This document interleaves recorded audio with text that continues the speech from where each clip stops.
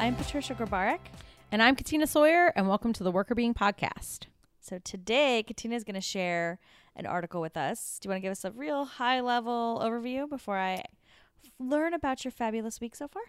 Yes. So I am going to be talking about an article that focuses on how people can maintain their personal happiness and vitality when working in gig jobs. So we've talked before about working from home, but these are people who work in like freelancing capacity.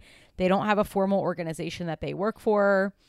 So it's a little bit different. And we're going to learn kind of what are the practices that help people to maintain their sanity under conditions where you have so little structure. Cool. Well, I feel like that's very relevant to a lot of people. Yes. Because even if people are not full-time freelancers or gig economy folks, a lot of people have side hustles too. So I'm sure it's relevant to some degree there. Yeah. So I'm curious to hear about it. Yes, it'll be good. So in the meantime, tell me what's up with you. How are you doing?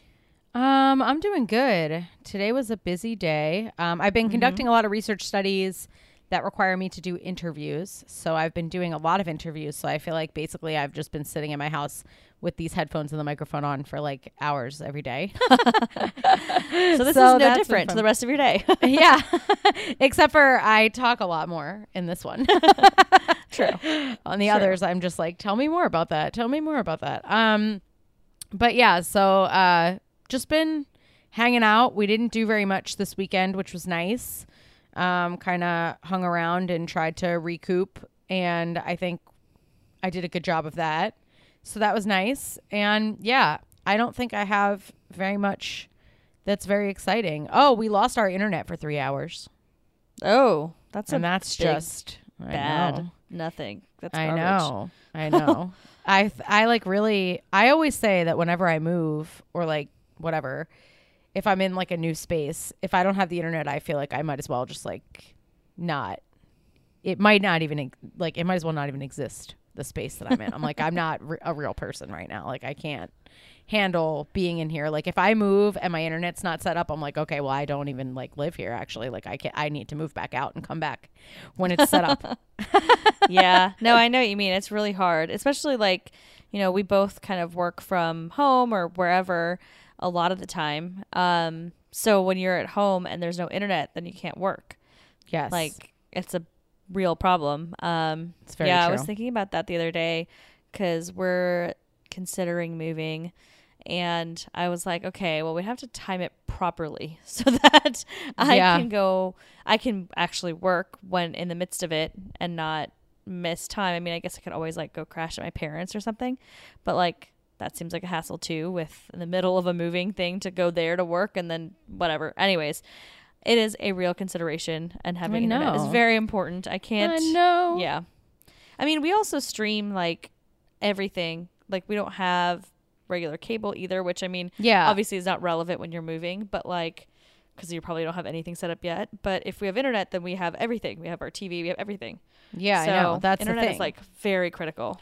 Everything runs on it. Like your phone, like, I mean, obviously you still have service on your phone, but like your phone, like can't connect to the internet, and you're like, our cable was down. Our whole cable box was down. That's why the internet was down. So we had no TV, nothing, which like, I don't watch a lot of TV during the day, but it's just like, it's the principle of, it's the principle of it. I believe. Exactly. I know. Yes. It's like, yeah, I totally agree. I don't watch TV during the day either, but the idea of the fact that like, well, my internet's out, so I can't work. Yeah. So now what do I do? Like, so I mean, I can go read a book, I guess, but like, yeah, like it bothers me that like, if I decide that I want to disconnect, that's one thing, but it bothers me when I don't have control over it. So then I just sit there being like, when's it going to come back? When's it going to come back? I know. Like, we might be control freaks though. Let's be real. I know. That's true. I do feel that could be true. Brendan was like, just take a nap. And I was like, I can't nap. You're like, what? Time. What is that? What does that mean? I was like, I can nap on regular days when I have the internet, but not now. I need to make sure it comes back. You're too distressed. Yeah. How about you? What's been going on in your life? Nothing crazy exciting either. We saw The Lion King this weekend. So Ooh. that was fun. I have lots of opinions, but I want to know them. Well, you didn't like it? I mean, I did, but I didn't. It was like, I liked it. I enjoyed it. I had fun at the movies. Okay. I was a little bit disappointed with the fact that I think a lot of people talk about this online, about the fact that the facial expressions were like non-existent on the animals. And like it annoyed me because everyone's like, oh, well, like a lion doesn't look sad. And I was like, yes, it does. Like, why can't this lion look sad? And also the regular lion, like the cartoon lions were able to look sad. So that's like, right. I know that there's like a pro to it looking so realistic, but it's a con if my lion can't look happy or sad. Right. So it makes it a lot harder. So basically, if you can't really tell the emotional expressions of the animal, then that makes it harder. Like imagine, Zazu, like the bird, right? He is a comedic character, and yet a bird with a beak can't really smile or frown or, you know what I mean? Like all the ways that we interpret emotion. So then it makes it that much harder for the actor to portray that emotion vocally. And I don't know if it was always done that well, because it was a lot of pressure, I feel like, on the actors to make them seem happy or sad just based on the way that they sound and not the way they look. And I also just got frustrated because like I have a cat and she can look sad and she can look pissed and she can look like all the things, right? Like a lion can look sad. Like it's possible, but then like, it's not a spoiler. Everyone's seen The Lion King. Like when Mufasa died, like Simba didn't look that sad. Like he sounded sad, but he didn't look sad. And I'm like, come on, this is weird. This is your dad, Simba. What is wrong with you?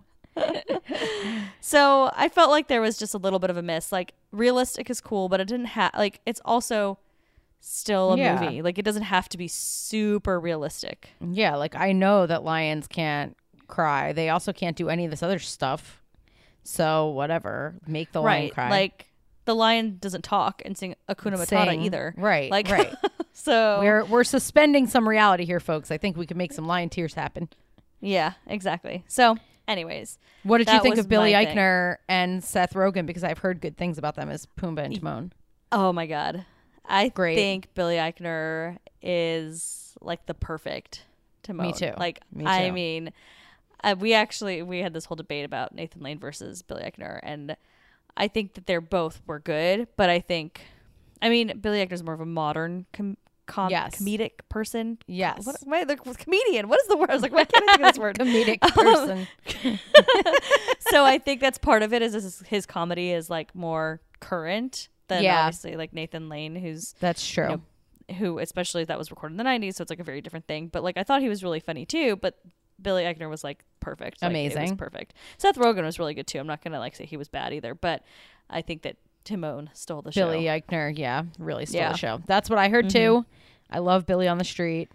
I really love Billy on the Street, so I was really happy to hear that. Yeah, his Timon is really good. So I will say that was good.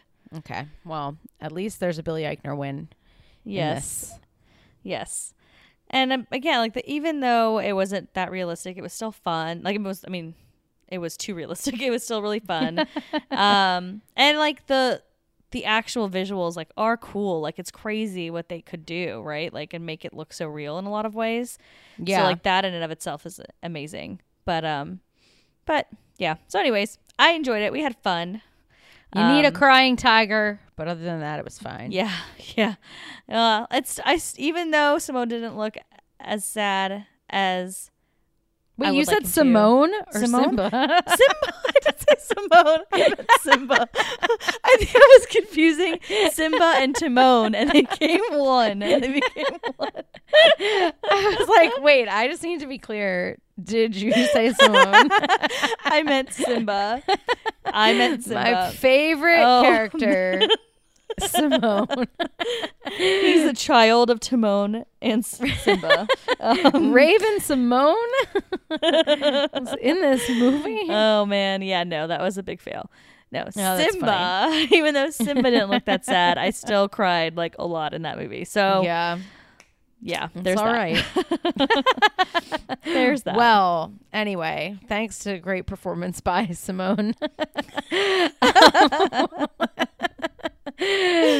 Oh man, obviously our brains are broken, so we should probably just get into this and spare people our ridiculousness. Yeah, I know. I feel like I just ranted for like 5 minutes about whether a lion should cry or not. No, so it's good. That's already a thing. I think our listeners will have a lot of opinions on this, actually. Possibly. Yeah. I hope I don't sway anyone that hasn't seen it yet, though. So go in open-minded. Maybe others would disagree. Please don't let me sway your opinions on something as important as The Lion King. I don't want this to throw some election for Zazu. Oh man. Well, good. So tell me about your article. What is it called? Tell me all the things. So my article, speaking of films, it has a very dramatic title. Ooh. It is called Agony and Ecstasy in the Gig Economy. They're really getting in there with that. It is very dramatic. Cultivating holding environments for precarious and personalized work identities. And I'm going to explain what all those things mean and let you know sort of the main findings of the study. There's a lot going on in this study. It was by John Piero Petriglieri, Susan Ashford, and Amy Wisniewski, and it was published in Administrative Science Quarterly in 2019. So it's a pretty new article.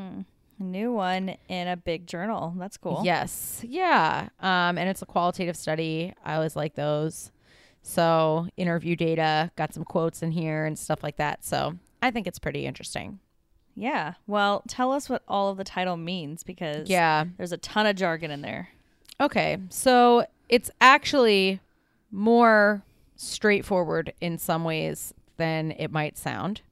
So basically, the agony and the ecstasy of working in the gig economy is that it can be really difficult for people who are working in gig jobs. And when we're talking about gig jobs, the people that they had in this study, so they had 65 interviews in the study, and they were all independent workers living in the U.S.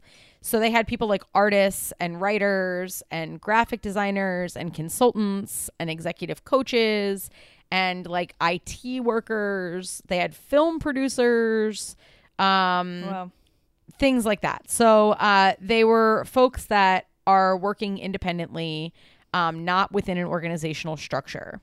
And so the agony and the ecstasy that's related to this is that in some ways they found that people reported that it was quite painful to work in kind of a lonely work environment where they felt like they didn't have a lot of direction or support from others, or kind of alone. And they have a lot of freedom to take things in whatever direction they want, which can sometimes be scary. So there's no one telling you what to do, which sounds like it could be cool in some ways, but in other ways, it can be kind of frightening to be sort of in charge of everything. And because of that, people felt like their identities and their work were sort of what they're calling precarious, that they were more up in the air than other people's work identities. And they had some more socioeconomic concerns because they were constantly forced to rely only on themselves to make money, which can be scary. And they had some other kinds of more human related concerns, like I'm by myself and I don't feel a part of something, and I hope that I'm doing something that's meaningful compared to maybe some of my other friends who I see in other kinds of jobs that I can clearly see like the impact that they're making being a part of something bigger, and what am I a part of? So those kind of more like existential questions. So that's kind of like the agony. But then the ecstasy part, or the happy part, was that they were able to really do work that they could express themselves through, that they could use as self-development, and they could really personalize to themselves and their identity in a way that people in traditional jobs could not.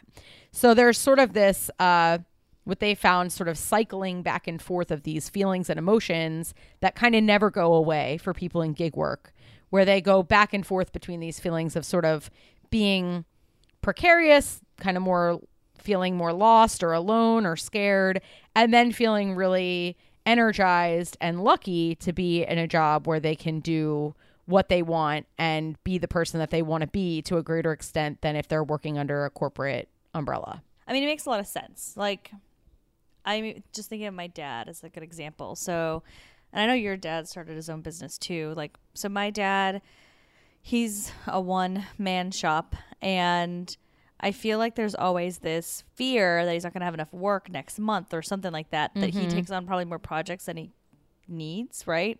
Like, because he gets anxious about the whole financial thing that you're talking about. And then, but then on the flip side, like, I can't even imagine my dad working for somebody else. Like, he's just so independent, and like he structures his own day, and like I think he really enjoys all of that. I think he likes the fact that it's, you know, his thing and he's doing whatever he wants and it's just him, right?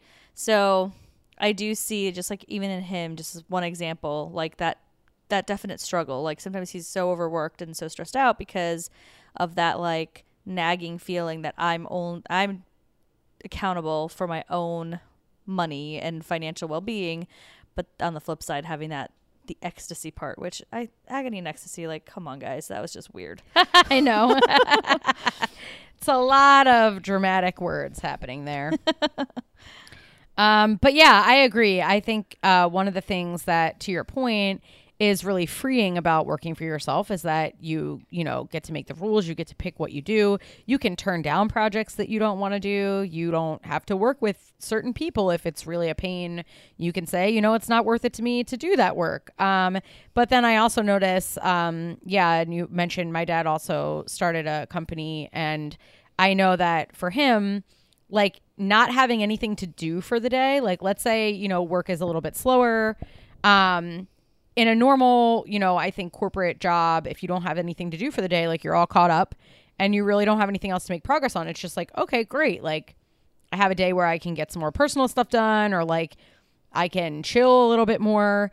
But I think from his perspective, if he has a day where he doesn't have stuff to do, he feels very anxious because it's like, oh no, like I need to be finding more stuff to do. If I have a day that there's nothing to do, then that means that I haven't gotten myself enough work, which means that maybe this day will turn into 3 days, which means and there's this like anxiety, even if it's just like in every job, you can have like a slower time period or a slower day, but it seems to create this like greater anxiety because it's like, there's this greater feeling of responsibility over workflow and, just your livelihood in general, I think. Totally. Yep. Same thing that I see with my dad too. And honestly, I think that it translates to us. I feel like we're very cautious in the way that we approach our work and our life because of seeing how our dads are. I think that's, I don't know, maybe I agree reading too much into it, but I kind of think that's part of it. But I think it's really, I think there are so many benefits of working for yourself and freelance work. And like, obviously some types of jobs are just more conducive to that type of economy and to being freelance.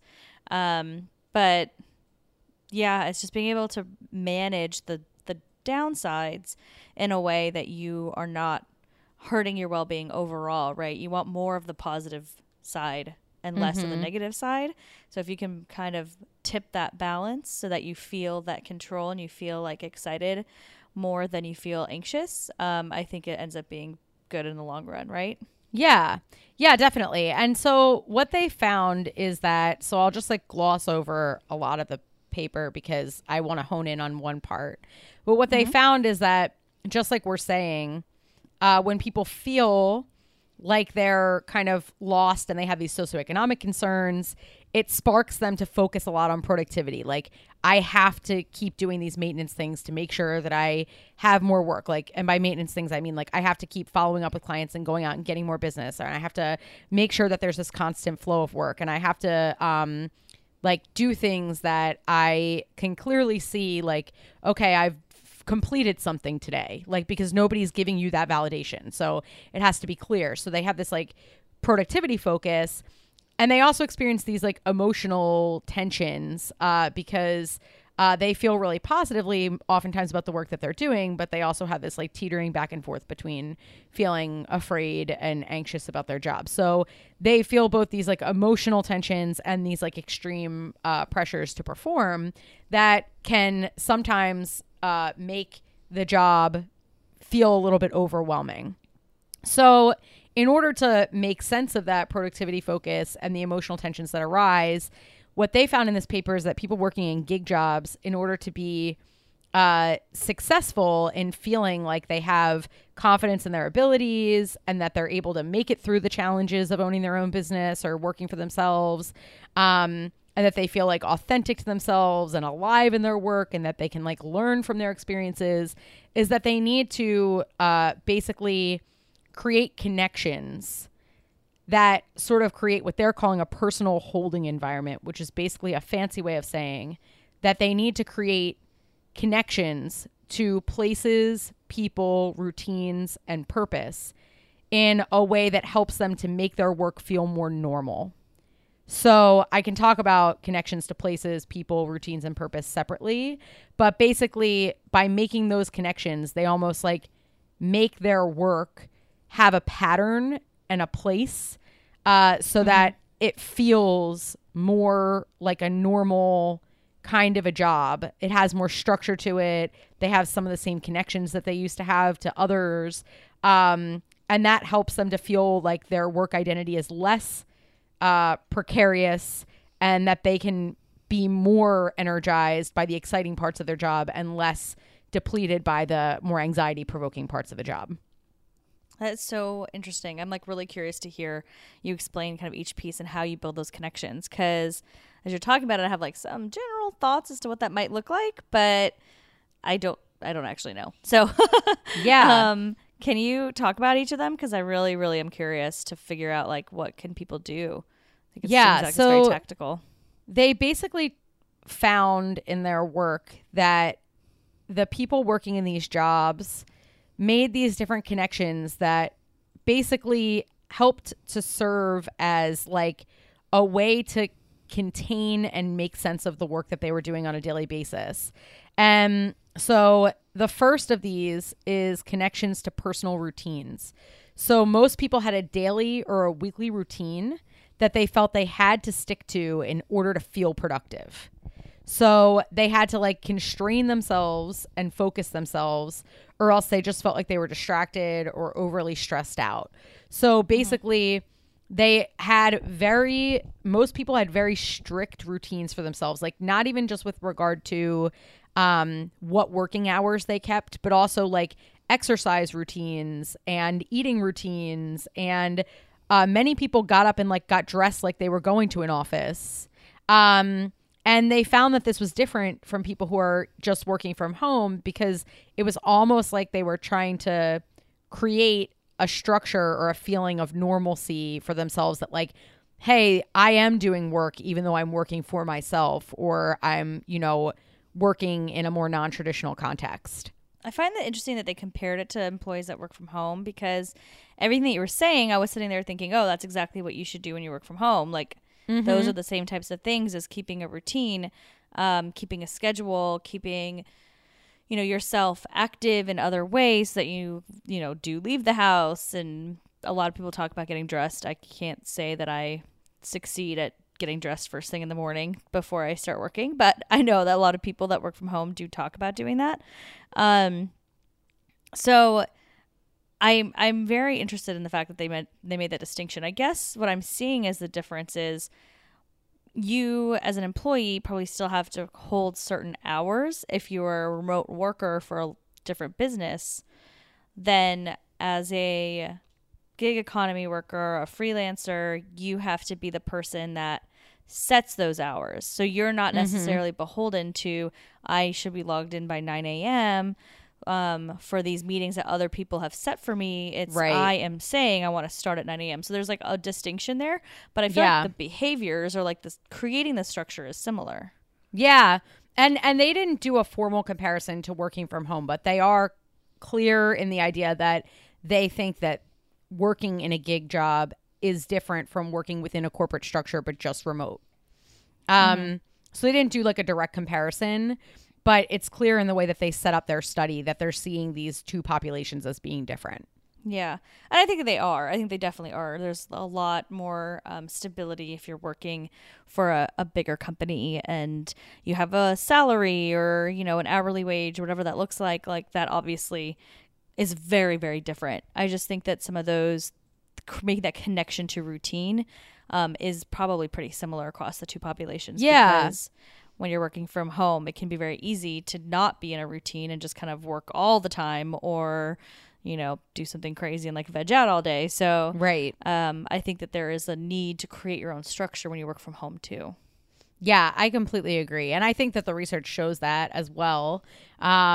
So yeah, I think that in some instances, maybe the blow of having less of a structure might be greater. So like some of the quotes that they took from people that had their routine disrupted.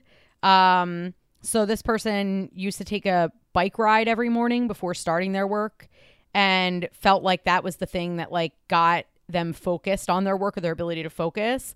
And then they got injured, and now they're saying that they struggle with their work. They struggle with structuring their time.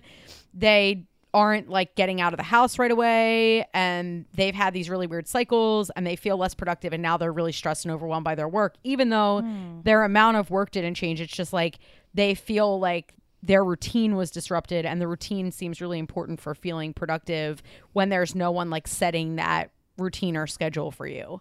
That makes a lot of sense. There's like a component that is different in terms of the way that you perceive that routine and the importance of that routine when you are freelance versus when you are a employee of a larger organization. Yeah, like in other words, I'm not really working, or I don't feel like I'm really working unless I make it feel like I'm following some kind of structure.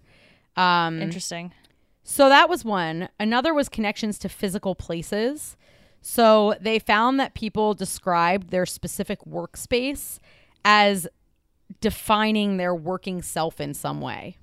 So they would often set up their workspace with like items or decorations or things that sort of like expressed the type of work they were doing or the identity that they had, to try to connect themselves to the space as a working space or to reinforce their identity as a worker, I think. And so it helped them to sort of define their work and invest in their work. And some people did that outside of their house. Like one person was talking about how they set up their workspace, or they made their workspace in a public library, and they would go there almost like an office. Other people were talking about that they had separate spaces in their house, sort of similar to working from home, that we've talked about, like creating a separate space in the house. But I think interestingly, people kind of talked about that they needed things that caused them to feel creative or feel innovative or allowed them to connect with their work identity in some way that was in that space. So again, just like this identity reinforcement seems more necessary within gig work. That's interesting. So I'm like trying to think of the types of things like in my office space, I have like an award that I won, like those kinds of things that are just like, this is an award for the thing that I do that I identify with in terms of my career. I envision it's those types of things, like little reminders of their career, who they are, and what their job is, right? Yeah. So this person's quote is like, my office in my home creates an atmosphere. When I walk through the door and cross the threshold of my office, I step into a space that embraces all the different aspects of me. I feel at home in there. Everything that I feel inside of me, you can see externally, and it helps to keep all the parts of myself in front of me. So they almost feel like they need to connect more to themselves in their personal workspaces than maybe the average worker might. I mean, that makes a lot of sense because, you know, if I'm working at Google, I might have like Google stuff on my desk, right? Because that's what I'm given, like some swag or whatever. I've got all this Google stuff. And so like I'm identifying now with Google, which is my employer. But when I'm working for myself, I need to identify with myself because I am the employer. Who I am is what I'm selling in a lot of ways, right? Like I'm selling whatever product, whatever service, whatever I'm doing. So it makes sense that, you know, being in touch with that kind of reminds you of what, you know, why you're doing this versus like I'm sitting in my Google office. I'm being reminded that I'm doing this because of Google versus because of me. Right. Absolutely. Yeah. Yeah. So that's sort of, I think the main kind of difference that they're trying to highlight is that you need to kind of take more steps to create an identity for yourself. That's interesting. I mean, I kind of even think about it with Worker Being. You know, we created Worker Being, and then whenever I do like Worker Being stuff, like I always like, you know, I use my Worker Being notebook, or I have like the Worker Being pop socket on my phone, like little things that like remind me of Worker Being. And I obviously was not consciously doing that at all, but I feel like there's times when I'm working on stuff for us that I do subconsciously put Worker Being stuff around me. So I guess I am like the study. Yeah, that makes sense, I think. Yeah, so then the third one is connections with people.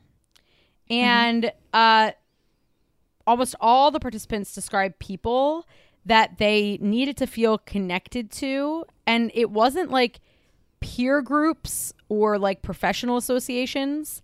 It was like select people that they felt either kept them productive or creative or encouraged them. So they needed some like external validation from people, I think, in a way that maybe folks in other kinds of organizational structures don't always need. So they talk about like, you know, meeting the one person's talking about meeting a really smart person frequently for coffee. And it really helps when that person says, you know, I think that this is a great idea what you're doing, or I think your business like sounds like it's going awesome. Like they really like that reinforcement from another person to kind of keep them on the track that they need to be on. And so some people were, you know, folks that they just kind of found and felt were similarly minded. Others were more like friends or family members that they felt could help them to like work through problems. And some like actually hired like coaches or counselors that they felt were useful for them to kind of work through problems that they were having. But broadly, people felt like they needed to have these connections to sort of reassure them and to remind them of how productive they were being or how well they were doing, because otherwise nobody else was going to do that. I think that makes so much sense. It reminds me of the entrepreneur articles I wrote, like the ones about how entrepreneurs need to focus on their wellness. We can link to them in the bio, in the show notes. But in the research that I talked about there, they talked about the same thing about people, and it's like creating a support system, because like at work, your boss is going to tell you if you're performing well, if you're on the right track, or your customers or your stakeholders or even your team members, right? They're going to be giving you some sort of feedback, and it feels like you need some sort of feedback so that you're not like just spiraling in your own little world or just circling around the same thing. Like you want to make sure that what you're doing isn't completely out there and doesn't make any sense. So having that person, like I think one of the things that I saw in that article is they talked about for wellness, like obviously the support system's critical to get that feedback, but they also talked about like the concept of co-founders, which obviously doesn't work with if you're a freelancer, but like you and I have talked about this before. It's like, you know, I know that I have you if I want to talk something Worker Being and understand if, you know, things are going well or make sure that things make sense. And like, I really trust and value your opinion. So if you feel like we're on the right track and I'm feeling like we're on the right track, then clearly we're fine. Right. But obviously not everyone in a freelance capacity is going to have a co-founder or somebody like that. So making sure that you have a system of people to bounce ideas off of, or to, you know, just encourage you, like, you know, just talk. Like I have one of my really good friends, Stephanie, she's like so sweet and so supportive, and she, every time I meet up with her, she's always like a cheerleader, you know, like, oh my God, everything you do is so great. And like, I know that you need someone to give you negative feedback here and there too, but like, it does feel really encouraging when you got people that are really supportive and showing you that what you're doing is cool, so that you feel motivated to continue doing it. Yeah, totally. And I think that's definitely what they're talking about here. It seems like no matter what the relationship was, whether it was like friend, family member, or coach, etc., like they all sort of circled around this idea of reinforcing the way that people felt about themselves and making sure that, well, I hope you know how awesome you are and things like that. Because I think it can, I mean, they mentioned in the agony and ecstasy part that part of what they're trying to get away from is this loneliness, right? That people feel alone. And, you know, you can ask your friends about work or you can ask their opinions, but to some extent, you don't want to like bug people, right? And I see that with my brother trying to start a company too. You know, it can be tough sometimes because you can talk to your family. I mean, my brother talks to us all the time about business related stuff. And, you know, it's like you can, you know, go out with your friends and talk to them about your work, but you're not going to sit there for an hour and tell them about everything that's going on and try to get their advice unless they're a person that has good expertise in that area, you feel really comfortable with, et cetera. So it can be difficult to figure out like who are the people that I can go to. And once you find those people, you're probably more likely to stick with it because those relationships are really meaningful. Yeah, it reminds me of the advice that I feel like I always see for entrepreneurs is to create a board of advisors. So like finding people that maybe have different expertise than you, but it doesn't even have to be that, right? Just people that a part of their purpose is just to talk to you about your work. And so it seems like a very similar concept. Like that's something that people talk about all the time, like kind of in the, you know, the business world, more outside of research.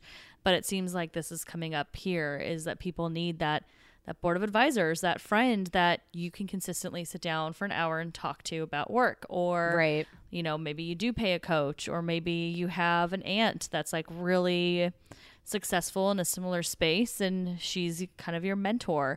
So trying to find those people that can guide you, but also really just support you and be your cheerleader. Yeah, absolutely.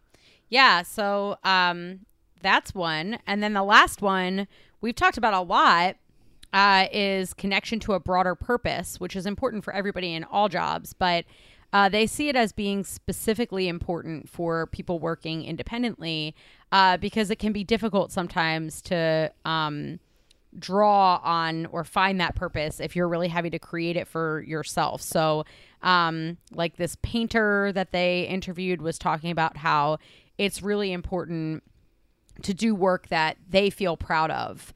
And that means that, you know, sometimes they might have to turn down projects that don't feel particularly meaningful to them. But if they just take on every project and become like sort of this identity that they're not, because they are their work like entirely, they feel this strong connection with making sure that everything that they do is reflective of who they are in a different kind of way. Like I can't sell this, or I can't create this, or I can't deal with this kind of person in this kind of way because there's no scapegoat for it. There's nobody I can like blame except for to say, okay, it's just me. So they seem to see like the way that they do their work and the impact of that work as being more related to their personal identity.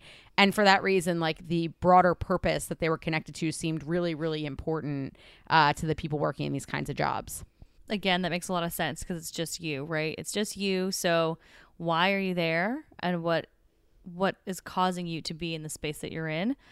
I think having those answers is really helpful when you're talking to potential customers, but also I bet family and friends, right? Like people like, yeah, we talked about your support system, but you also have those detractors, those people that are like, well, does it make sense for you to have your own business? Does it make sense for you to do it this way? Right. So if you know why you're doing it, if you have a purpose behind what you're doing, then it makes it a lot easier to stand by that purpose and then continue moving in that direction that you really want. And I mean, businesses have mission statements. Then the goal, not every business succeeds at this, but the goal is to move towards that mission, right? And so it's almost like a personal mission statement, right? I'm a freelancer, I do X,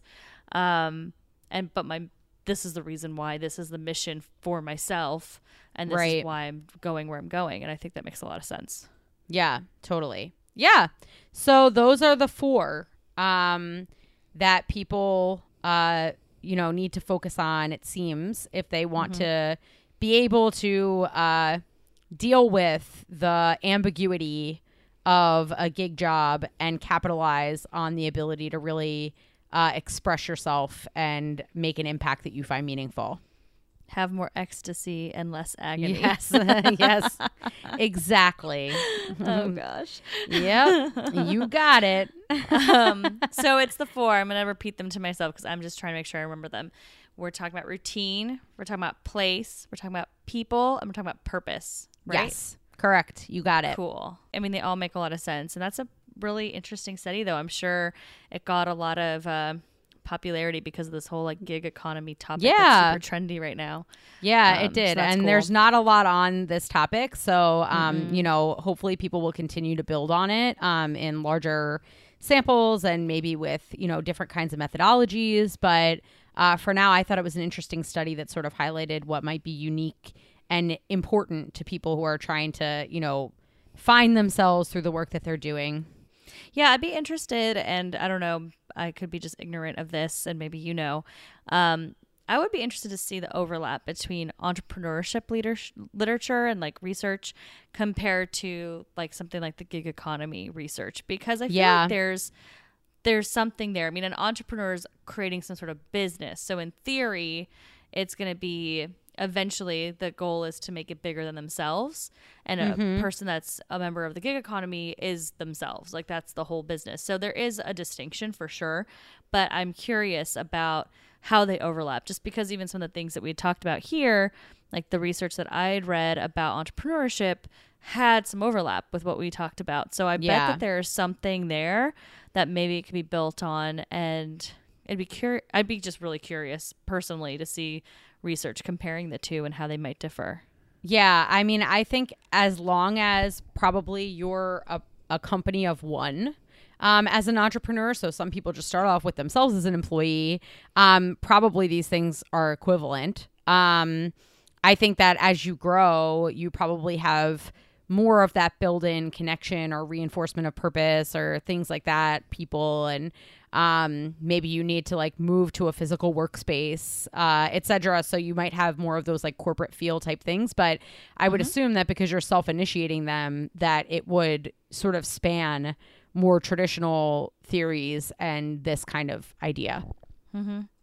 Agreed. It's interesting. It's a growing economy, and I think that there's a lot that we still don't know, but it sounds like there's some really good specific things that any of our listeners that are in the gig economy or, you know, are freelancers, business of one can really learn from and take advantage of.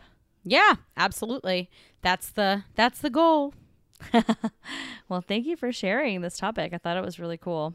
Yeah. If anyone has any other questions or thoughts, or if you're currently working in a gig job and you have other things that work for you, let us know. We'd love to hear from you. And if you're thinking about taking on a gig job, maybe some of these tips might help you to start off on the right foot. Yeah, definitely. I think they really can. All those things, creating that routine, making sure you have those advisors, those people there to support you. I mean, those are all so important. But we'd love to hear your stories. If you want to share them with us, we'd love to hear about your gig jobs, or, you know, where you're moving, if you're moving into that type of job, or where you've struggled. Maybe you've left the gig economy because you've really struggled with it. We want to hear all of your stories. So reach out to us at workerbeing@gmail.com. You can find us on our website, workerbeing.com, and on Instagram, Twitter, LinkedIn, and Facebook at workerbeing. Thanks for listening. Bye. The Worker Being podcast is hosted by us, Patricia Grabarek and Katina Sawyer, and produced by Allie Johnson.